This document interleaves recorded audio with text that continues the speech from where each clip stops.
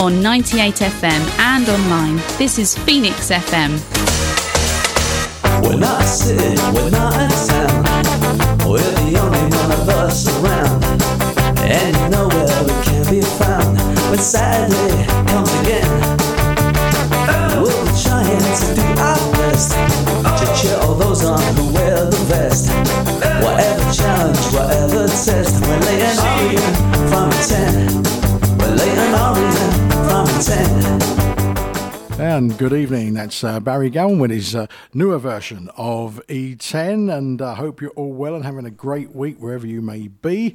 And it's been a bit of a mixed week for Orient, hasn't it? But first of all, let's see who's in the studio tonight as we await our guest to arrive later in the show, which will be James Dayton. And in the studio at the moment, the club's public address announcer, no less, Mr. Barry Bash Galvin, who we just heard on vocals. How are you, Barry?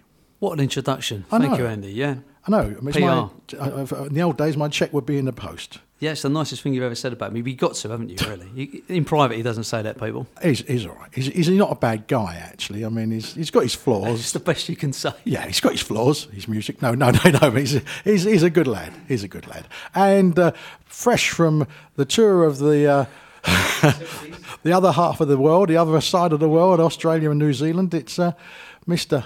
Darin Burrows. I almost forgot your name. It's so long since I saw you.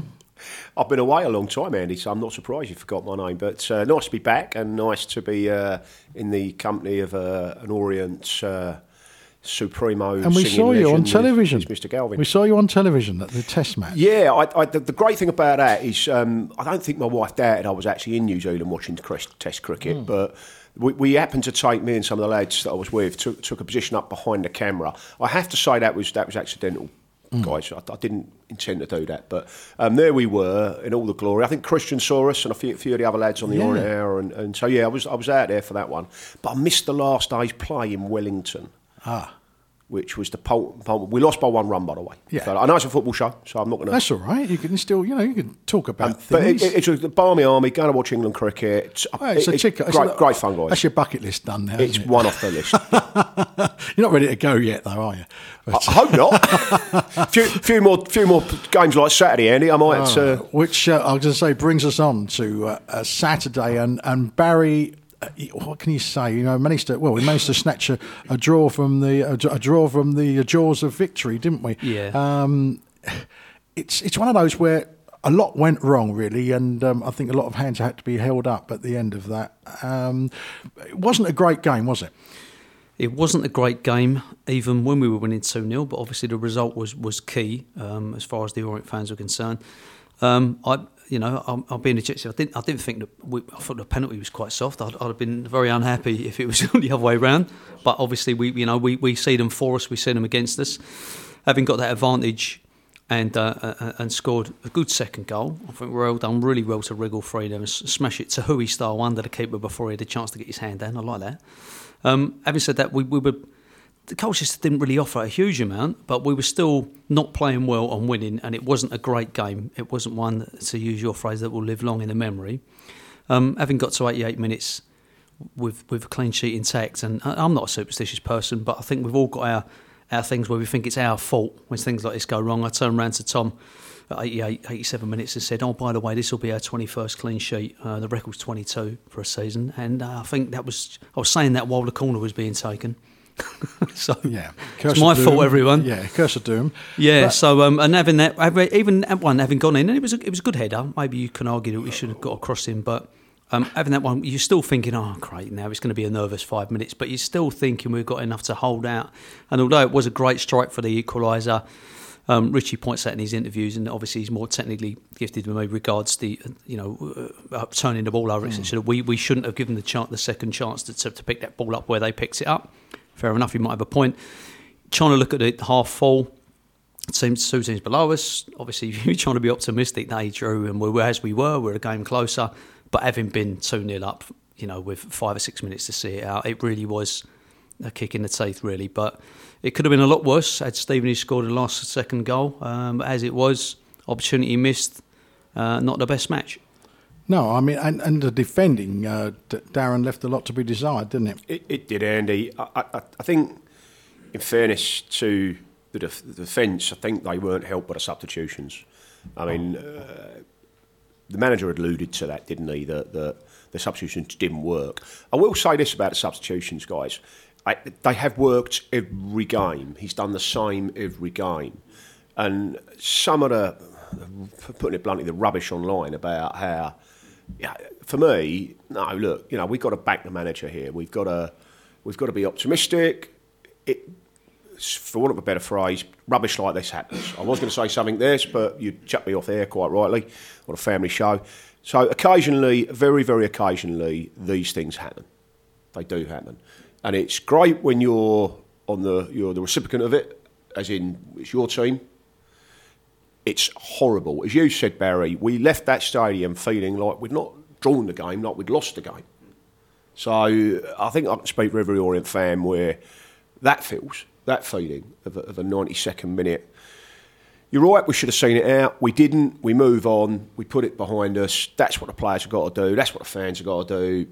I'm hearing there's circa 400 of us going up Saturday, which is right as well. I think if we can't get behind them at the moment, so many positives. Crowds, regularly 8,000 now. All right, I know there's people not turning up, but I think all in all, for me, guys, the quicker we put Saturday to bed, the quicker we move on, the better. Yeah, I agree. I mean, we rarely have seasons like this. If you try and look over the long term of the season, we're all concentrating on the last match, obviously, because it's how we feel, isn't it? But if you look at the season as a whole, if you can't get behind your team when they're 6 points clear with 10 games to go, I mean, every team in this league, the other 23, would love to be in the position we're in now. Yeah. And we're not. We had that bad run. Stevenage had a bad run, luckily. And we're not in a bad run now. We recovered somewhat. We won 3 out of 4 or whatever it was, and now we've had 3 draws on the trot. It's not a bad run by any means. And technically, we could afford to win, lose, draw for the rest of the season and probably still go up. I mean, everybody. I think not everybody. I shouldn't say that, but most Orient fans, I'd say, would love to be champions now, having been top since October the 22nd. So it will feel like a slight downer if we don't actually win the trophy. But the goal at the start of the season was promotion.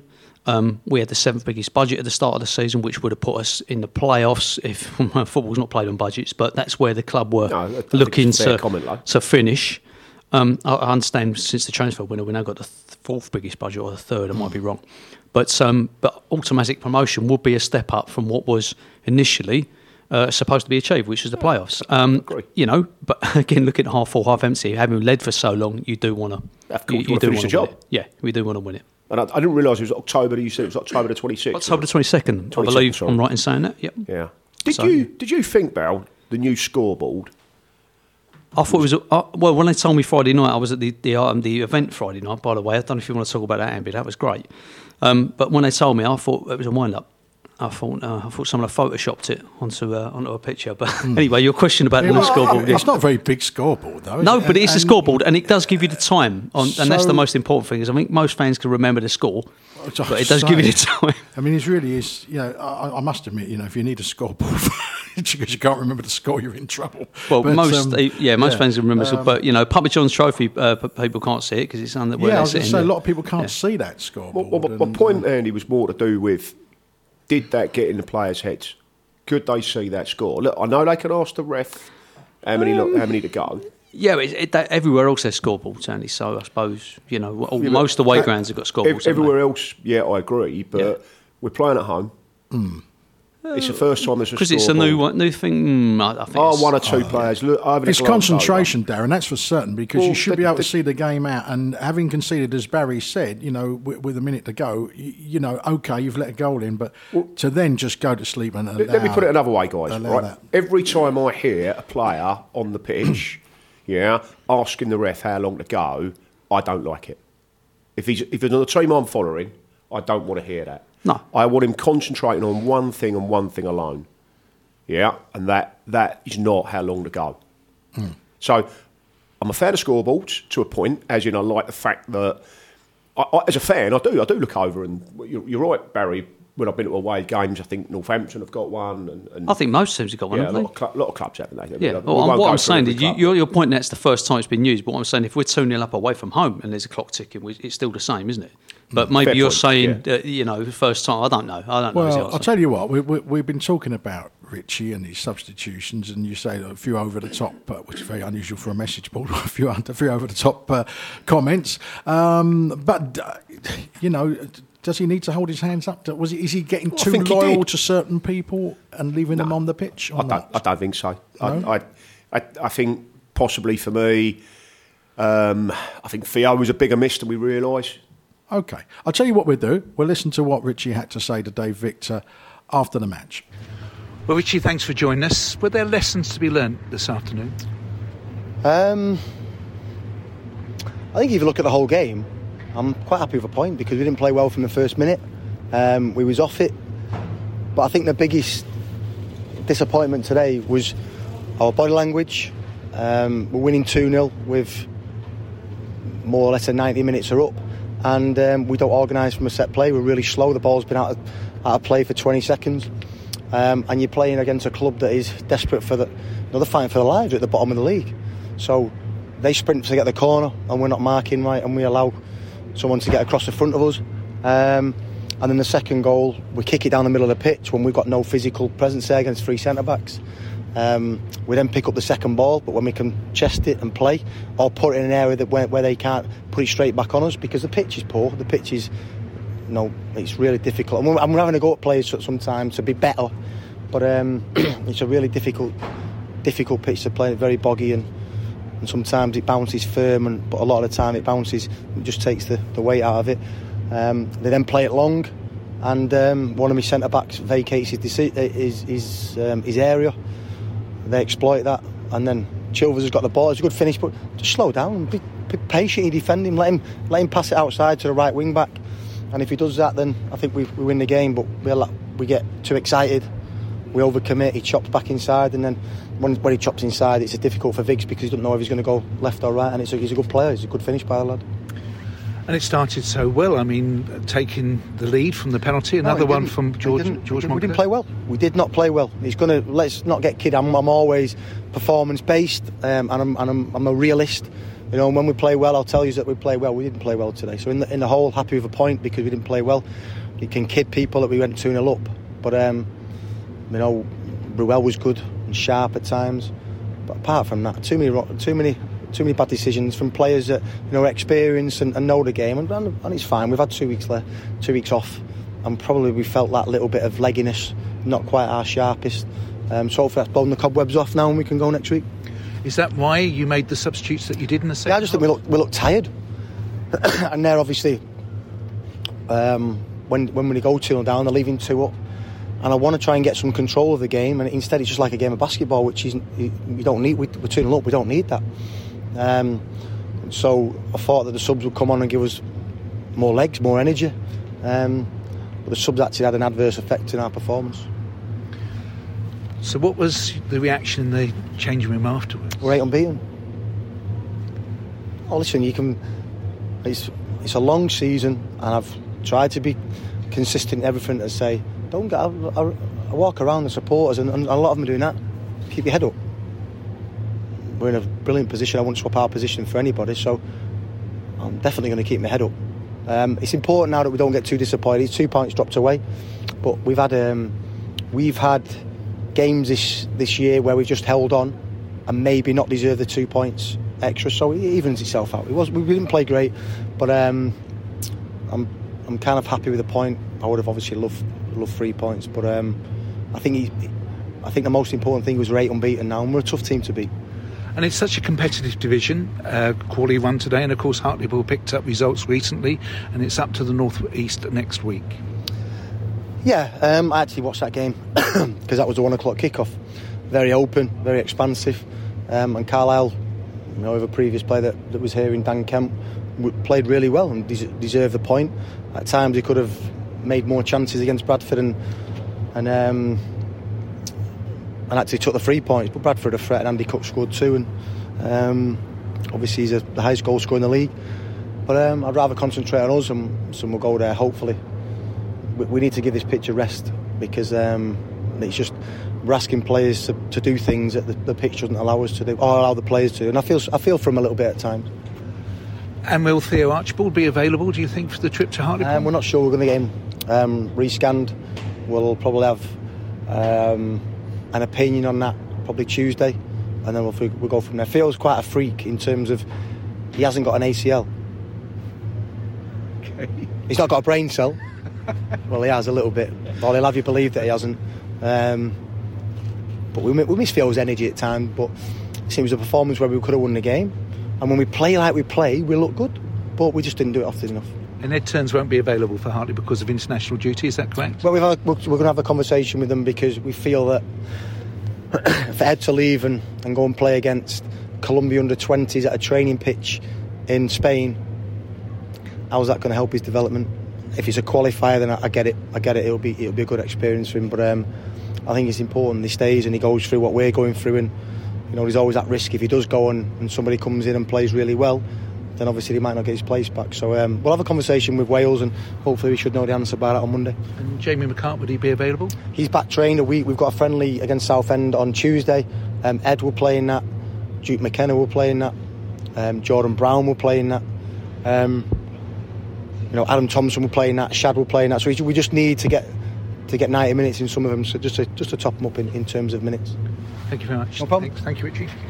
There you go. That's Richie speaking with Dulcie Dave Victor, and he mentioned the Southend match that was played yesterday, and a very comfortable 5-2 victory for Leyton Orient. So that was good news. Apparently so. Were you there, Darren, hanging around? I didn't. I went to watch St Albans Cheshunt last night. Your hero. Yeah. Hoping to see a bit of Zach Abiri, and I'm afraid he didn't get off the bench. So I was a bit disappointed with that, but good game at National League South level, 1,000 people at the ground. So, yeah, still enjoyed the night out. So, a bit of work the results didn't go too badly for us overall, and they didn't go badly last night, really. So, I think all teams at this moment in time are a bit shaky. If they're up there, they're getting a bit nervous, and if they're down the bottom, they're fighting for their lives. The thing is, obviously, we only look at our own situation. We haven't won in 3. Carlisle was, if you ask, Carlisle were a formed team, so to speak, in other people's, and they haven't scored in 2 games. They've had 2-0 draws. So no one's immune to this, the wobbles, the show, whatever you want to call it. And they're all playing each other as well a lot of the time. So so it's going to. We're still, everybody's criticising, but everybody would want to be in our position at the moment. The points are on the board. You don't want games in hand. You want the points on the board. And we're in the driving seat. Let's see what Dave Victor thinks of proceedings, shall we? It was a case of the tales of the unexpected on Saturday. I didn't expect to see the O's have to wait until the 68th minute to create an opportunity in open play. I didn't expect a side that had gone 538 minutes without scoring to then find the back of the net twice in a bewildering 4-minute spell. And I didn't expect strugglers Colchester to be denied a winner by another vital late save from Lawrence Vigrew. After the match, Neil Kelly from BBC Radio Essex clearly couldn't believe what he'd seen. As we both waited to speak to our respective managers, Neil kept repeatedly saying to me, "You'd won the game, Dave, you'd won the game." And I have to admit, when Richie Wellens made his second-half changes, I felt unusually confident that the goals from Moncur and Soturio would be enough to secure Orient's win. And it should have been. As I probably would expect, some of the Orient faithful expressed concern that the O's would now let their chance of promotion slip away. One or two contacted Phil Parry on BBC Radio London's Far Post feature in the Saturday Sports Show. I know Phil stressed the need to keep some sort of perspective. After all, the sports editor was dealing with calls from supporters of Queen's Park Rangers and AFC Wimbledon. Both had certainly endured far more difficult weekends. Phil stressed that the O's remain unbeaten in 8 and maintain a significant advantage at the top because other results went Orient's way. And of course I did expect Richie Wellens to be open and frank in his post-match analysis. Richie was right when he said that his side hadn't performed to the high standards that we now all expect. The O's looked uncertain at the back, and without Theo Archibald, they lacked energy and drive. Conceding those late goals showed a lack of focus and team discipline, qualities that have been such a key aspect in enabling Wellens' men be in that strong position. Let's hope it's a wake-up call as the squad prepares for those vital remaining games that start at Hartlepool, who, like Colchester, are fighting for league survival. XO Dan Kemp included in the League 2 Team of the Week. John Askey's side fought hard to secure a point at Bradford City in Saturday's early kick-off. And there is no doubt that since the arrival of the former Macclesfield boss, United have become difficult to beat. Paul's yet to taste defeat under Askey's. His first 4 games in charge sees points being taken against Tranmere, Walsall, Northampton, as well as the Bantams, of course. But Hartlepool haven't won since early February. That was at Doncaster, and the last time they collected maximum points at home was back in January against bottom of the table Rochdale. United are currently in the drop zone, now 2 points behind Crawley, who won at Wimbledon at the weekend, and on Tuesday night got a late equaliser against Doncaster. Wellens will no doubt be demanding a positive and disciplined performance from his side. Finally, I was pleased to see the quick response from Colchester United following the vile chants from a section of their following on Saturday. Over the years, the A12 derby has been a competitive affair, which generates a good atmosphere, both home and away. Let's hope that those responsible are caught and feel ashamed of their actions. I appreciated some of the posts that I saw on social media from Cheltenham Town supporters, sharing the banner that they produced celebrating Justin Edinburgh in the Robins visited Brisbane Road for that emotional match back in August 2019. It was one of the most thoughtful and generous acts that I've known from supporters of an opposition club, and now feels an appropriate time to remember such a gesture of respect and kindness. Thanks very much, Dave Victor. It's nice to hear Victor's view as usual. And good news is James Dayton's turned up, and we're just going to make him a cup of tea and make him a bit comfortable because he looks a bit flustered. He's been training, I think. Either that or he ran here from his house. I've been sent out to make the tea, Andy. Darin, I don't know. How many sugars, James? No sugars. No, see, you're sweet enough. So, yep. This is how it works. We have to do everything ourselves. I know my station. Yeah, that's it. It's a tea station. Off you go. All right, and we'll listen to Roper's rant, and then we'll be talking to James. Yep, I did it, didn't I? Last week, there I was talking us up, talking about positivity and how this is a different breed of O's team. And come 5 p.m. on Saturday, we suffered the old school Orient collapse that saw 2 points wrenched from our hands. Late at Orient, any other way, we love you. After getting over what felt like a defeat, the table still doesn't look too bad. And I'll repeat, we are where 23 teams want to be. We could be 1 point clear and we would still be where they want to be, albeit with a far more squeakier bum, as Ferguson once said. Every game here on is a cup final, okay? No matter what the outcome Saturday versus Hartlepool, the title and promotion places won't be decided there and then. But after 3 draws in a row, although it keeps the unbeaten run going, a win would signal a welcome 3 points, and every victory means we don't have to scrabble around from our phones worrying what Stevenage, Carlisle and Northampton are doing or have done. It's in our hands. We keep winning, no one can catch us, and we go up. It is that simple. No scientific formulas, no looking at other results. You win, you go up. We don't want to and shouldn't, of course, have to rely on others, but in the week we draw a game, let's say, if any of those 3 have tasted defeat and we edge further away by a solitary point, then it's a decent bonus, especially when games are running thin on the ground and running out. Saturday saw a bit of a change in formation and tactics, and whilst I think a good coach always needs a plan B and C, perhaps it's not the time for tinkering and going with what's gone right for the most part. The high press, hard-working possession football has served us extremely well. And I don't want to sound too big-headed, but if we play that type of game, perform to the right levels, and 80% of the team hit an 8 out of 10 rating for 90 minutes, then I confidently state we win most games on most occasions. Yesterday we received an article for the fanzine where a supporter set out the statistics for the top 4, their run-ins and how he thinks it will pan out. Naturally, he had us winning the title and by about the same margin that exists now. But I think it might be closer than that and can see the 4 of us at the top finishing within 6 points of each other. The 80-point benchmark we've spoken about in recent weeks as being the league average for promotion over the last 5 years is, in my humble opinion, a little low. And I reckon you need to add a win and maybe even a draw to that to hit the 84-point mark. Get something around that and our 3 nearest rivals are going to have to turn in points per game ratios of around 1.9 to 2.1 in order to topple us. Their current form is about 1.8 to 1.9, and to hit the sort of levels required when the muck and bullets are flying is going to be quite difficult, especially when you consider that quite a few in the division still have something to play for. All four of us have tricky games left, no matter where the opponents sit in the division, and this stage of the season always throws up some very weird results. 10 to 12 points will likely do it from here, and we're in pole position. Finally, let's talk atmosphere. It's been a fabulous season, and this is only a small criticism, but the atmosphere on Saturday was poor. The age-old arguments of people spaced out at home rather than being clumped together in an away end when on the road, Brisbane Road never being a real hotbed for noise, and the acoustics of stands such as the West Side really don't help. But we're top for a reason. We're winning games. We're keeping clean sheets. Shouldn't we be at least trying to raise the team and get them over the line in games such as Saturday, when in the last 5 minutes we were up against it? Yes, we all pay our money and are entitled within reason to do what we want. Cheer, moan, clap, sit in silence, worry about the overly shaped Bovril lid that will lead to a second half disaster in your lap. But seasons like this come along once every 50 years. So is it too much to ask to get on our feet and clear our throats a bit more? I think not.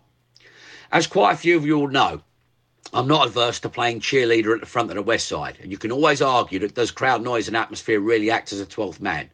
I believe it does. Look at Norwich at home when Russell Slade had only just taken over. They were smashing League One, we had the bare bones of a squad and facing relegation trouble, and 3,000 noisy yellow canaries were making a hell of a racket in the East Stand. Armed with a drum, oh God, some people now starting to think, the crowd gradually got up for it, and before the end, Brisbane Road sounded like we had a 25,000 capacity, 22,000 being raucous, noisy O's fans. We won the game, 3 points. You remember the night? What a fantastic one. Next home game is Carlisle. It's massive and they travel well. O's fans, let's get up for it. Let's play our part in the club's resurrection over the next 10 games and get us over that line and into League One. Up the O's. Up the O's indeed. Thank you very much, Mr. Roper, with another rant, and a bit more measured than a rant. I was being a bit unfair there. I mean, it was a mild rant, and there you go. Anyway, I've been away from the mic because these two just sat there chatting to James and made me go and make the tea, which he said, yeah, Barry, the one with Stuart written on it is actually James's, and that white cup is mine. Let's make this as professional as possible. And thank you very much. And don't bang the cups next to the mic, folks. And say good evening to James Dayton. How are you, sir? I'm good, thank you. Yeah, thanks for having me. That's all right. And I say you look like you've been training. Where you been? You have been. Yeah, well, I've not been training. I've been down at, I've been playing paddle. Yeah. What's paddle? I must be thick. So it's a mini game of tennis, basically. Oh, is it? Yeah. So I thought I'd start getting into tennis. It. Yeah. What's that? Don't have to move as much, do I? So. Well, that's all right. Yeah.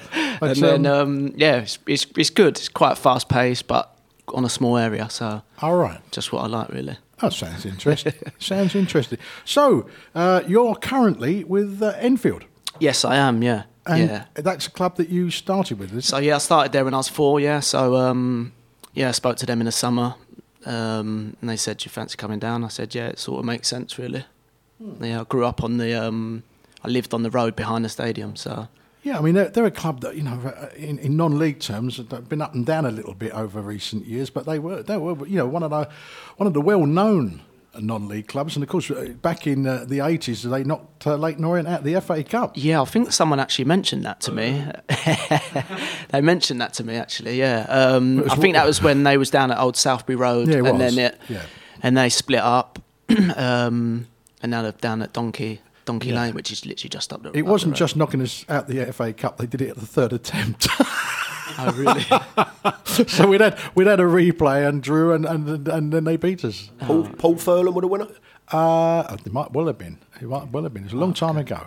Yeah, way before my time. Yeah, it's a long time ago. I'm sure. But it was on Match of the Day, the original, on the first game. Yeah. And I think we got a 1-1, I think it was, and then it was a draw again at Brisbane Road, and then they won the replay at Brisbane Road, which was quite embarrassing, really, for everybody. But there you go. Good luck for them. But anyway, let's concentrate on you, because it's quite a lengthy career club-wise, because you ended up being registered with Crystal Palace. Yeah. What's that? 2007. Years I'm terrible with. I just know that I went there when I was 9 and left when I was 20. There you go. So obviously you signed when you were 18 then in 07 and stayed till 09 with Palace. But in the meantime, you were loaned out to Yeovil and Crawley. Yeah, that's right. Yeah, under ex-O's boss, Russell Slade. Yeah. And how did you find that then? Did you... you was at Yeovil, yeah? Yeah, that was my first one. Yeah, they was in League One. They was doing... they were doing well. They was doing all right, yeah, to be fair. And I'd come in... And it was my first experience of men's football, really. So it was a bit of an eye-opener, obviously, because I'd come from Palace and then I'd gone down to... I would say gone down. I only went down one league, but the facilities, the dressing room, it was all a bit like, oh, okay, all right, this is what it's really like. Yeah. And, yeah, gone down there. I think I only went there for like 6 weeks, a month, 6 weeks. It was a long way as well. Yeah, it's a long way from home. It's a long way, yeah. I can't remember how many games I played. I thought I'd done okay. And then obviously Russell probably didn't think I did, so I come back. Yeah, and so you had a spell with Crawley. Yeah, then I went to Crawley. Nearer to home, yeah, that was... I'll speak. I don't mind burning bridges now. I was under Steve Evans. Do you remember Steve Evans? Thank you. Well, just a name drop there. Yeah. So that everyone's favourite. Yeah. That was. I thought Yeovil was an eye opener. Crawley was like something else. Like he was, yeah, he's something else. He was, yeah. He in a good way or a bad way. No, I couldn't wait to get out of there. I thought, no, this isn't right. Like, and he. I come from the old school sort of upbringing. You know, I come through at Palace.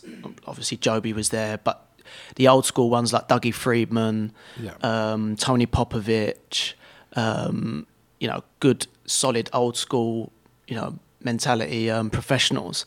And I thought that gave me a good grounding. But that was another level, Steve Evans. That was like pure dinosaur, literally just like... I remember one game screaming at a centre-half, "You'll never..." Obviously, I'm not going to swear, but "You'll never..." And I mean, he was spitting in his face, the lot. It was like I said, it was a real eye-opener. I thought, oh, wow, like... I don't know if this is for me, really. Yeah. Do you think that motivates some people, James? Because I personally, when I play, I never responded to that. I was more like, "Come on, mate, you know, you're better than that," and stuff like. And like, you know, did it work for some people? That's the thing. I think everyone's different. You know, I think it gets a reaction, but then once it's after the first time, second time, because that's what I mean. This is what happened. He said, "You'll never play for me again. You get your agent, all that sort of stuff." Yeah, that's not motivational at all, is it? Come in Monday morning, he's there, and he ends up playing again on Saturday. So it's like, well, you've given him an empty threat, and then your bark's worse than your bite. Yeah. So once the first one and the second one, in the end, for me personally, I just lose respect for people. Do you think that, to be fair to Steve Evans, that's obviously back then? You know, you're going back. What are we, 15 years? Do you think he's learnt from that and moved on, because he's obviously been extremely successful at exactly. several clubs. You're right. Exactly that. He must have learned. He must have developed. The same as myself. Like I said, I probably went there and thought, "God, this ain't for me."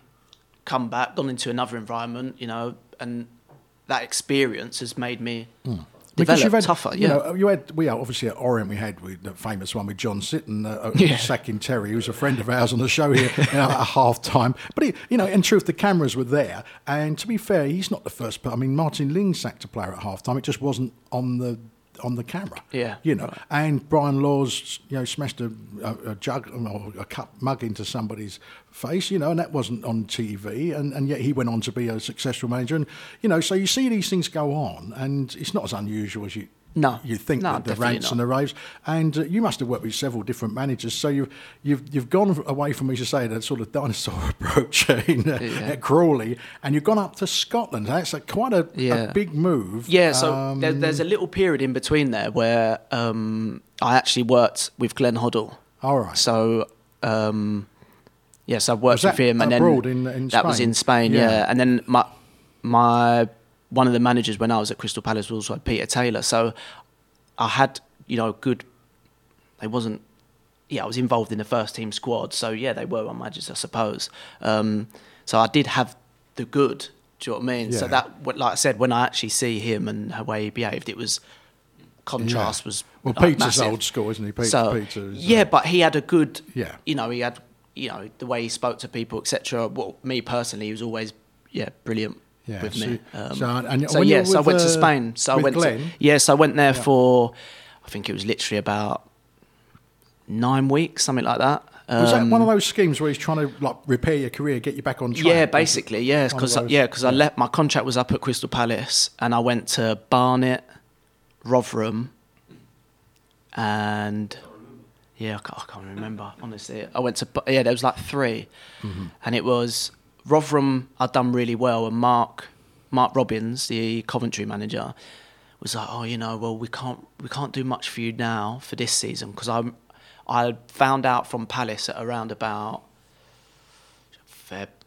March time. So I still had time to get myself out there before everyone else did in the pre-season. So I went before the season finished. So I went up there, done quite well. And he was like, well, I can't really do much for you this season. I was thinking, well, yeah, obviously, like it's only like a few weeks left. I'm thinking for next year. So that's when I started to see all the BS and that come with it, and I was always slight when I was young, so it was, you're too small. I think it was Hendon was at Barnet, Ian Hendon, and he was like, you're too small, you're too slight. Okay, yeah, fair enough. I've never understood that argument, Sort of the best players ever, Lionel Messi, and I know he's strong, Maradona and that, but 5'5". He's just trying to protect himself because he's small. No, seriously, I never had an issue with it. I'm 5'6" and 3/4", thank you. Right, okay. Don't forget the 3/4. Yeah, I had a medical. That is accurate. 1.7 metres. Thank you. What is the argument with that? I really don't know. Is it because it's lower league and it's a bit more physical? Maybe. Yeah, maybe that's what it was. But you've gone up to Kilmarnock, and this is where your career's really. Taken a big change, because 65 appearances there in 3 seasons, so you really established yourself at one point. Yes, I did. So I've skipped obviously a part where I was at Palace and I've done my ACL, so I've done my cruciate as well. So I've missed 9 months of football, and then I've gone up to Kilmarnock, started the first 5 games, and then actually in the game I'd done my ACL up at Kilmarnock, so I'd done the other one.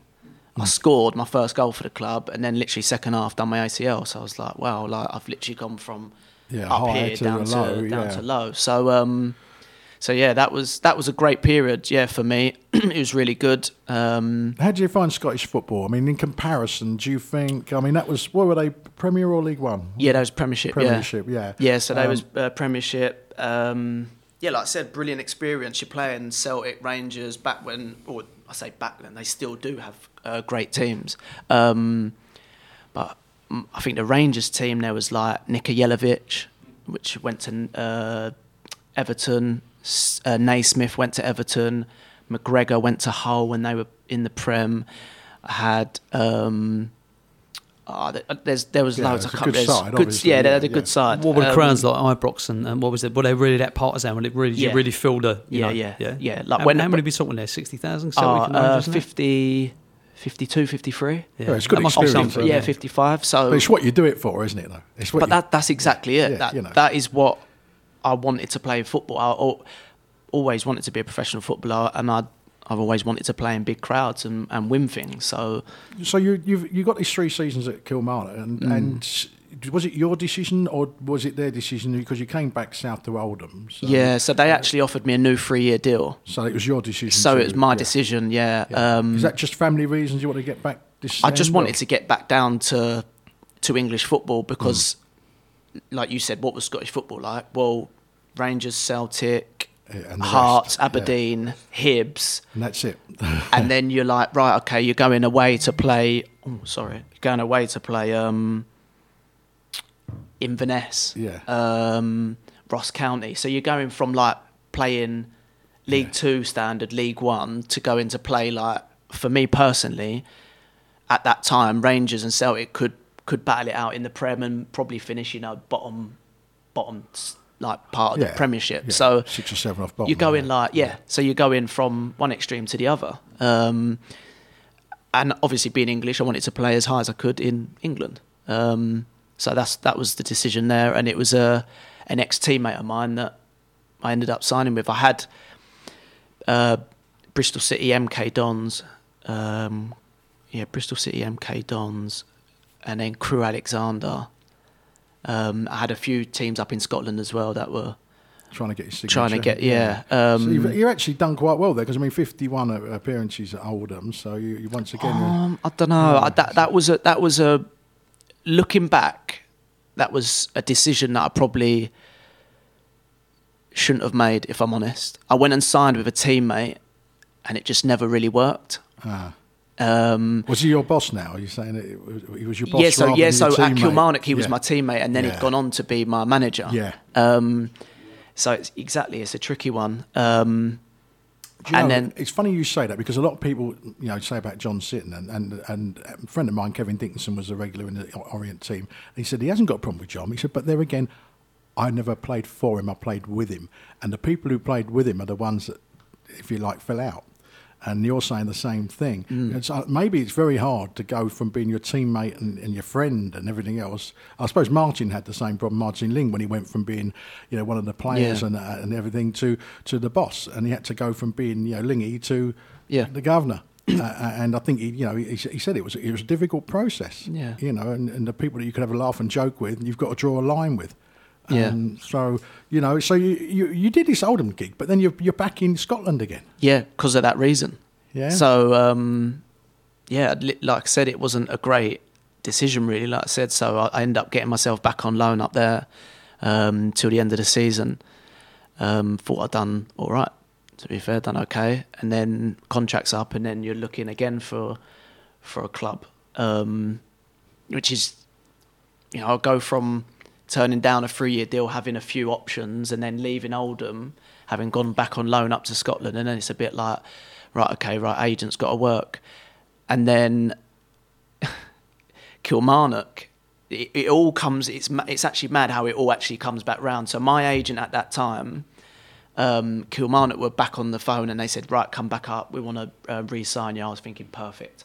I'll get back up there, get back in my rhythm, playing, because... Like I said, there was some big teams that were still interested in me when I'd left Kilmarnock. So thinking, well, if I only had 2 seasons, you don't become a bad player in 2 seasons. I know that I'll get back up there, and I can, maybe get my name out to back up to the top ones there.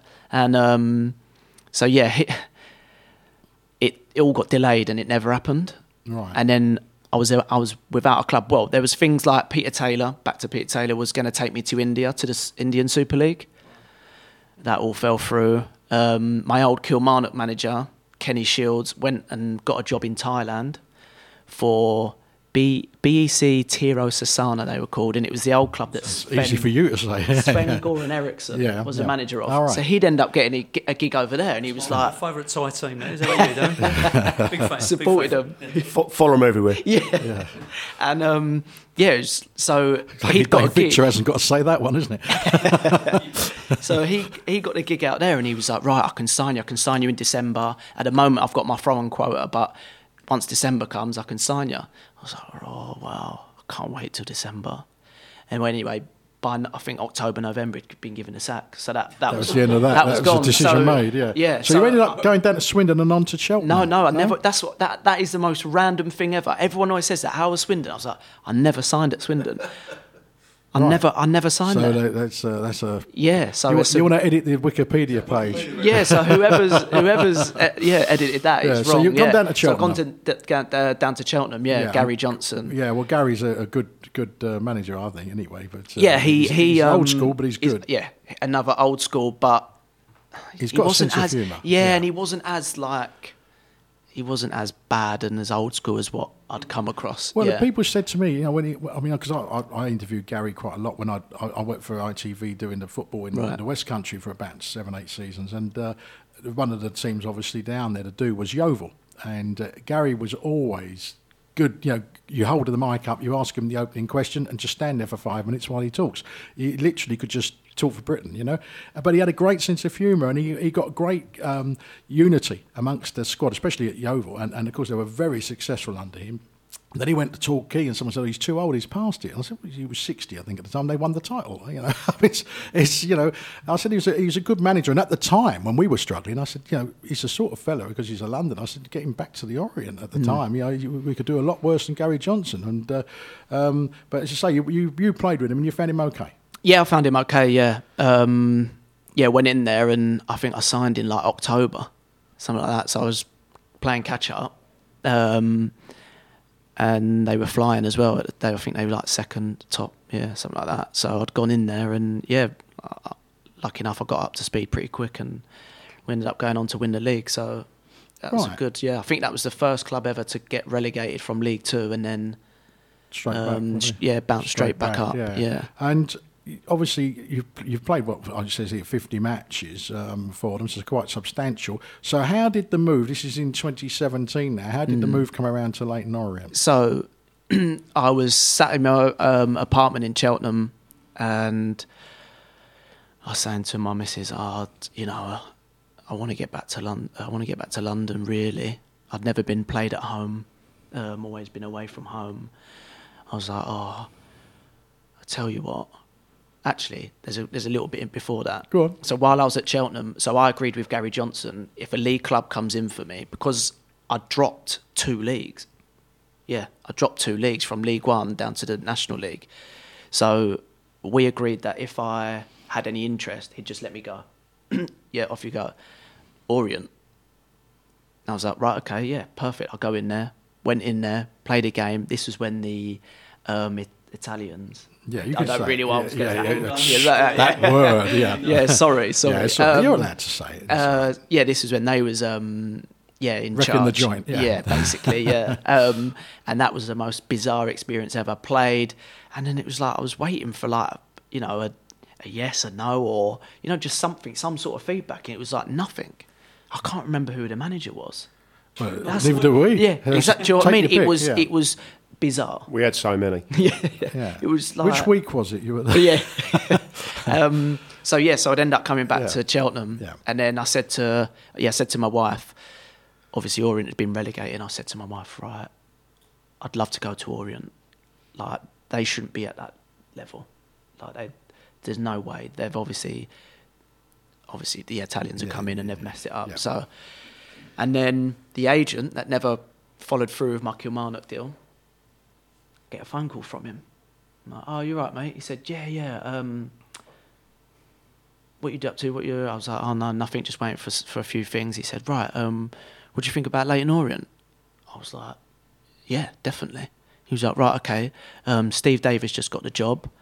I was like, okay, yeah. He said, he tried to sign you at Crewe. I was like, yeah. I was like, perfect. Yeah. He was like, right, I'll put you in touch. You can have a chat. So then we had a chat. And then Martin was the director of football at the time. Yeah. So still is. Still is. Sorry. Yeah. So I think it was a bit like Steve was quite not pushy, but he was quite like, right, like let's get you in basically and sign. And then I think Martin was a little bit like, well, okay, wait, let's watch him in one game or whatever it was. So there was I can't remember, who did we play?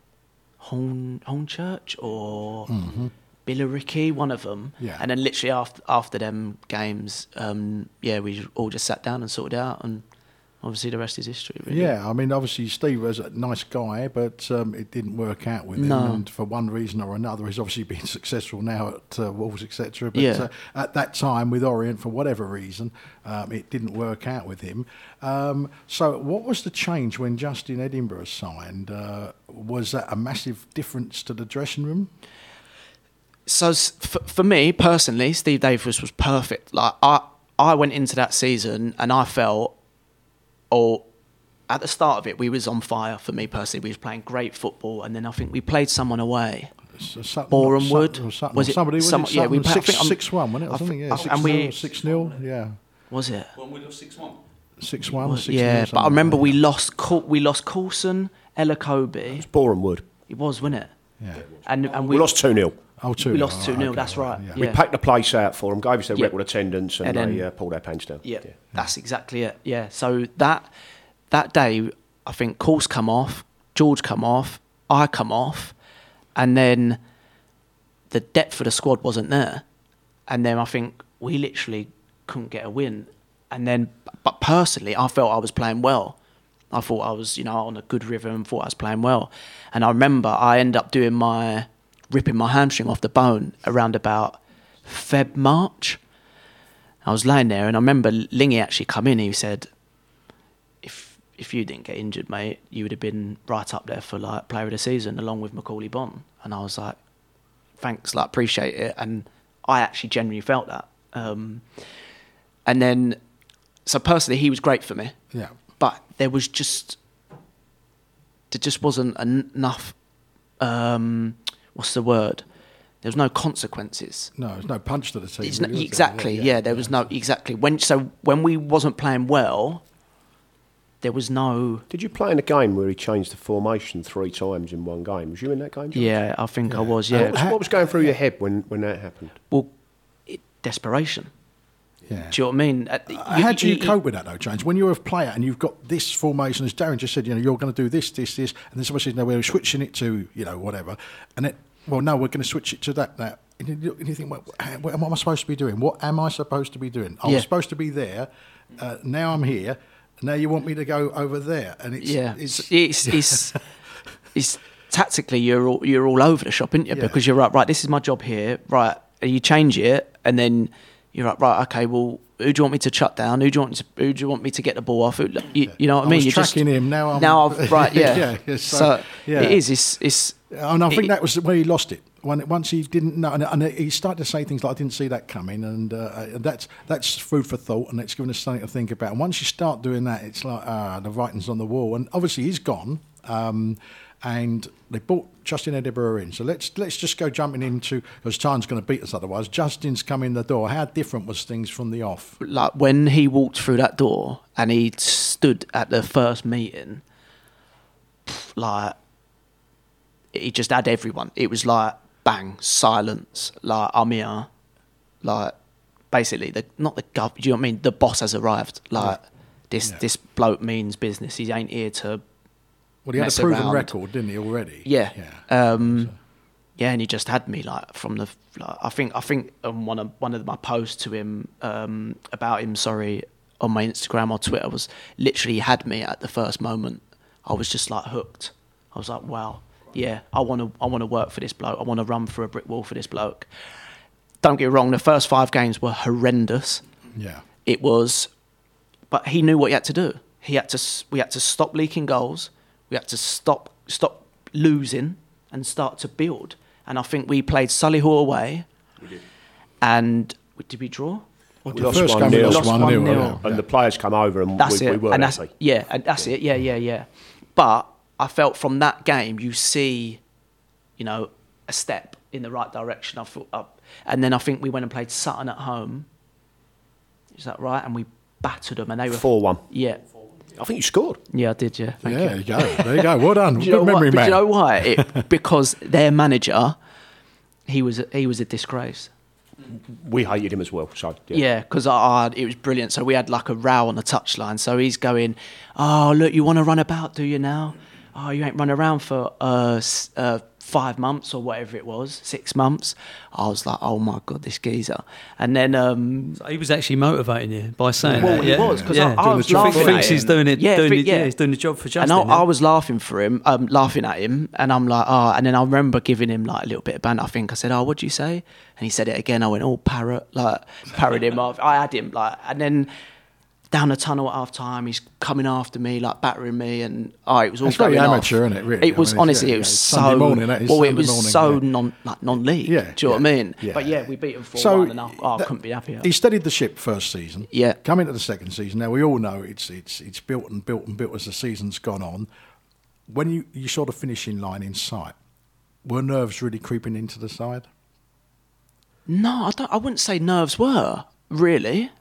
I'd say it got, for me, the whole stadium got a little bit touchy. We felt as players.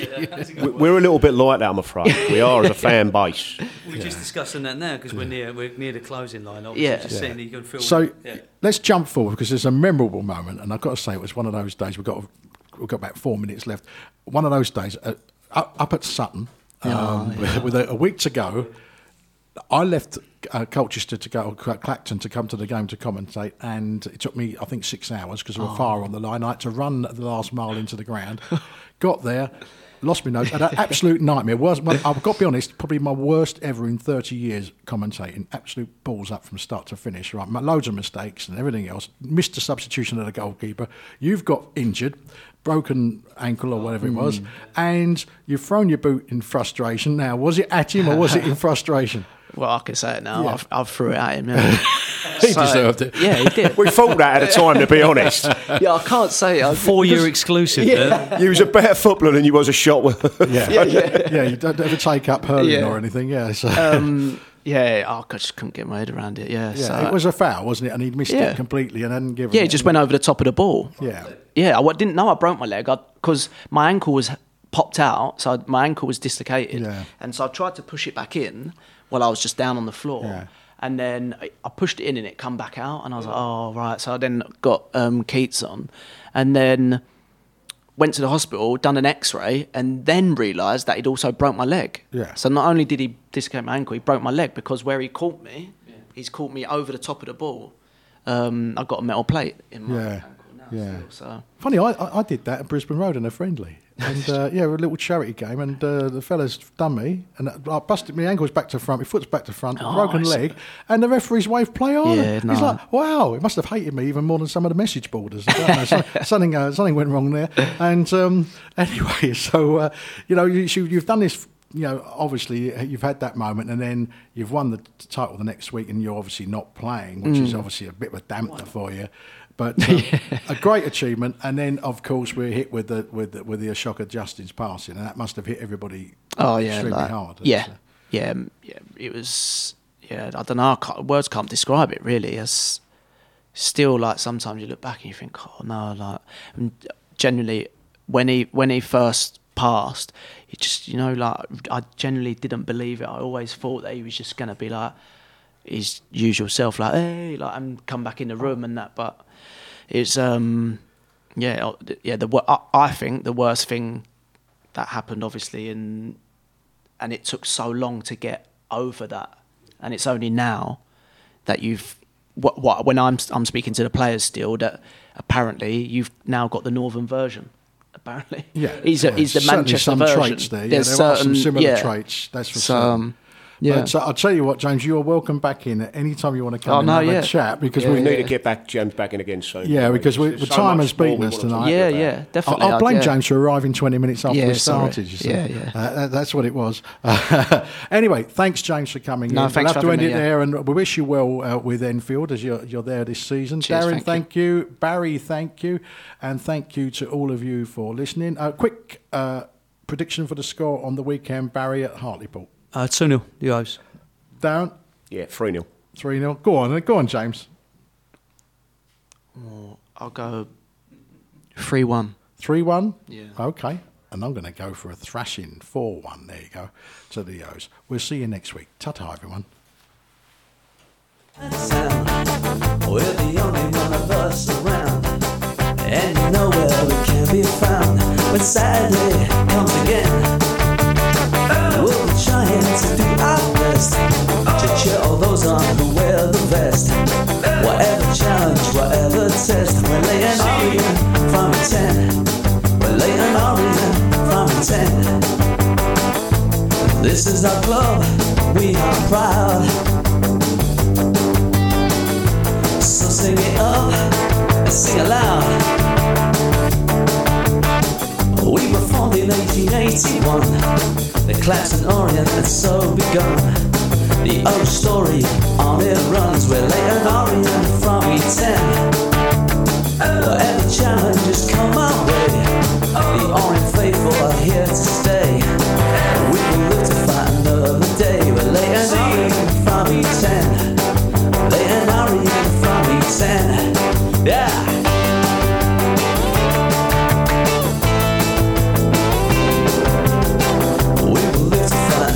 Day. We're laying Orient from E10. Laying Orient from E10. This is our club, we are proud. So sing it out and sing it loud. We're not a city, we're not a town. We're the only one of us around. Yeah, you know where we can be found when Saturday comes again. We'll be trying to do our best to cheer all those on who wear the vest. Whatever challenge, whatever test, we're laying Orient from E10. Laying Orient from E10. Laying Orient.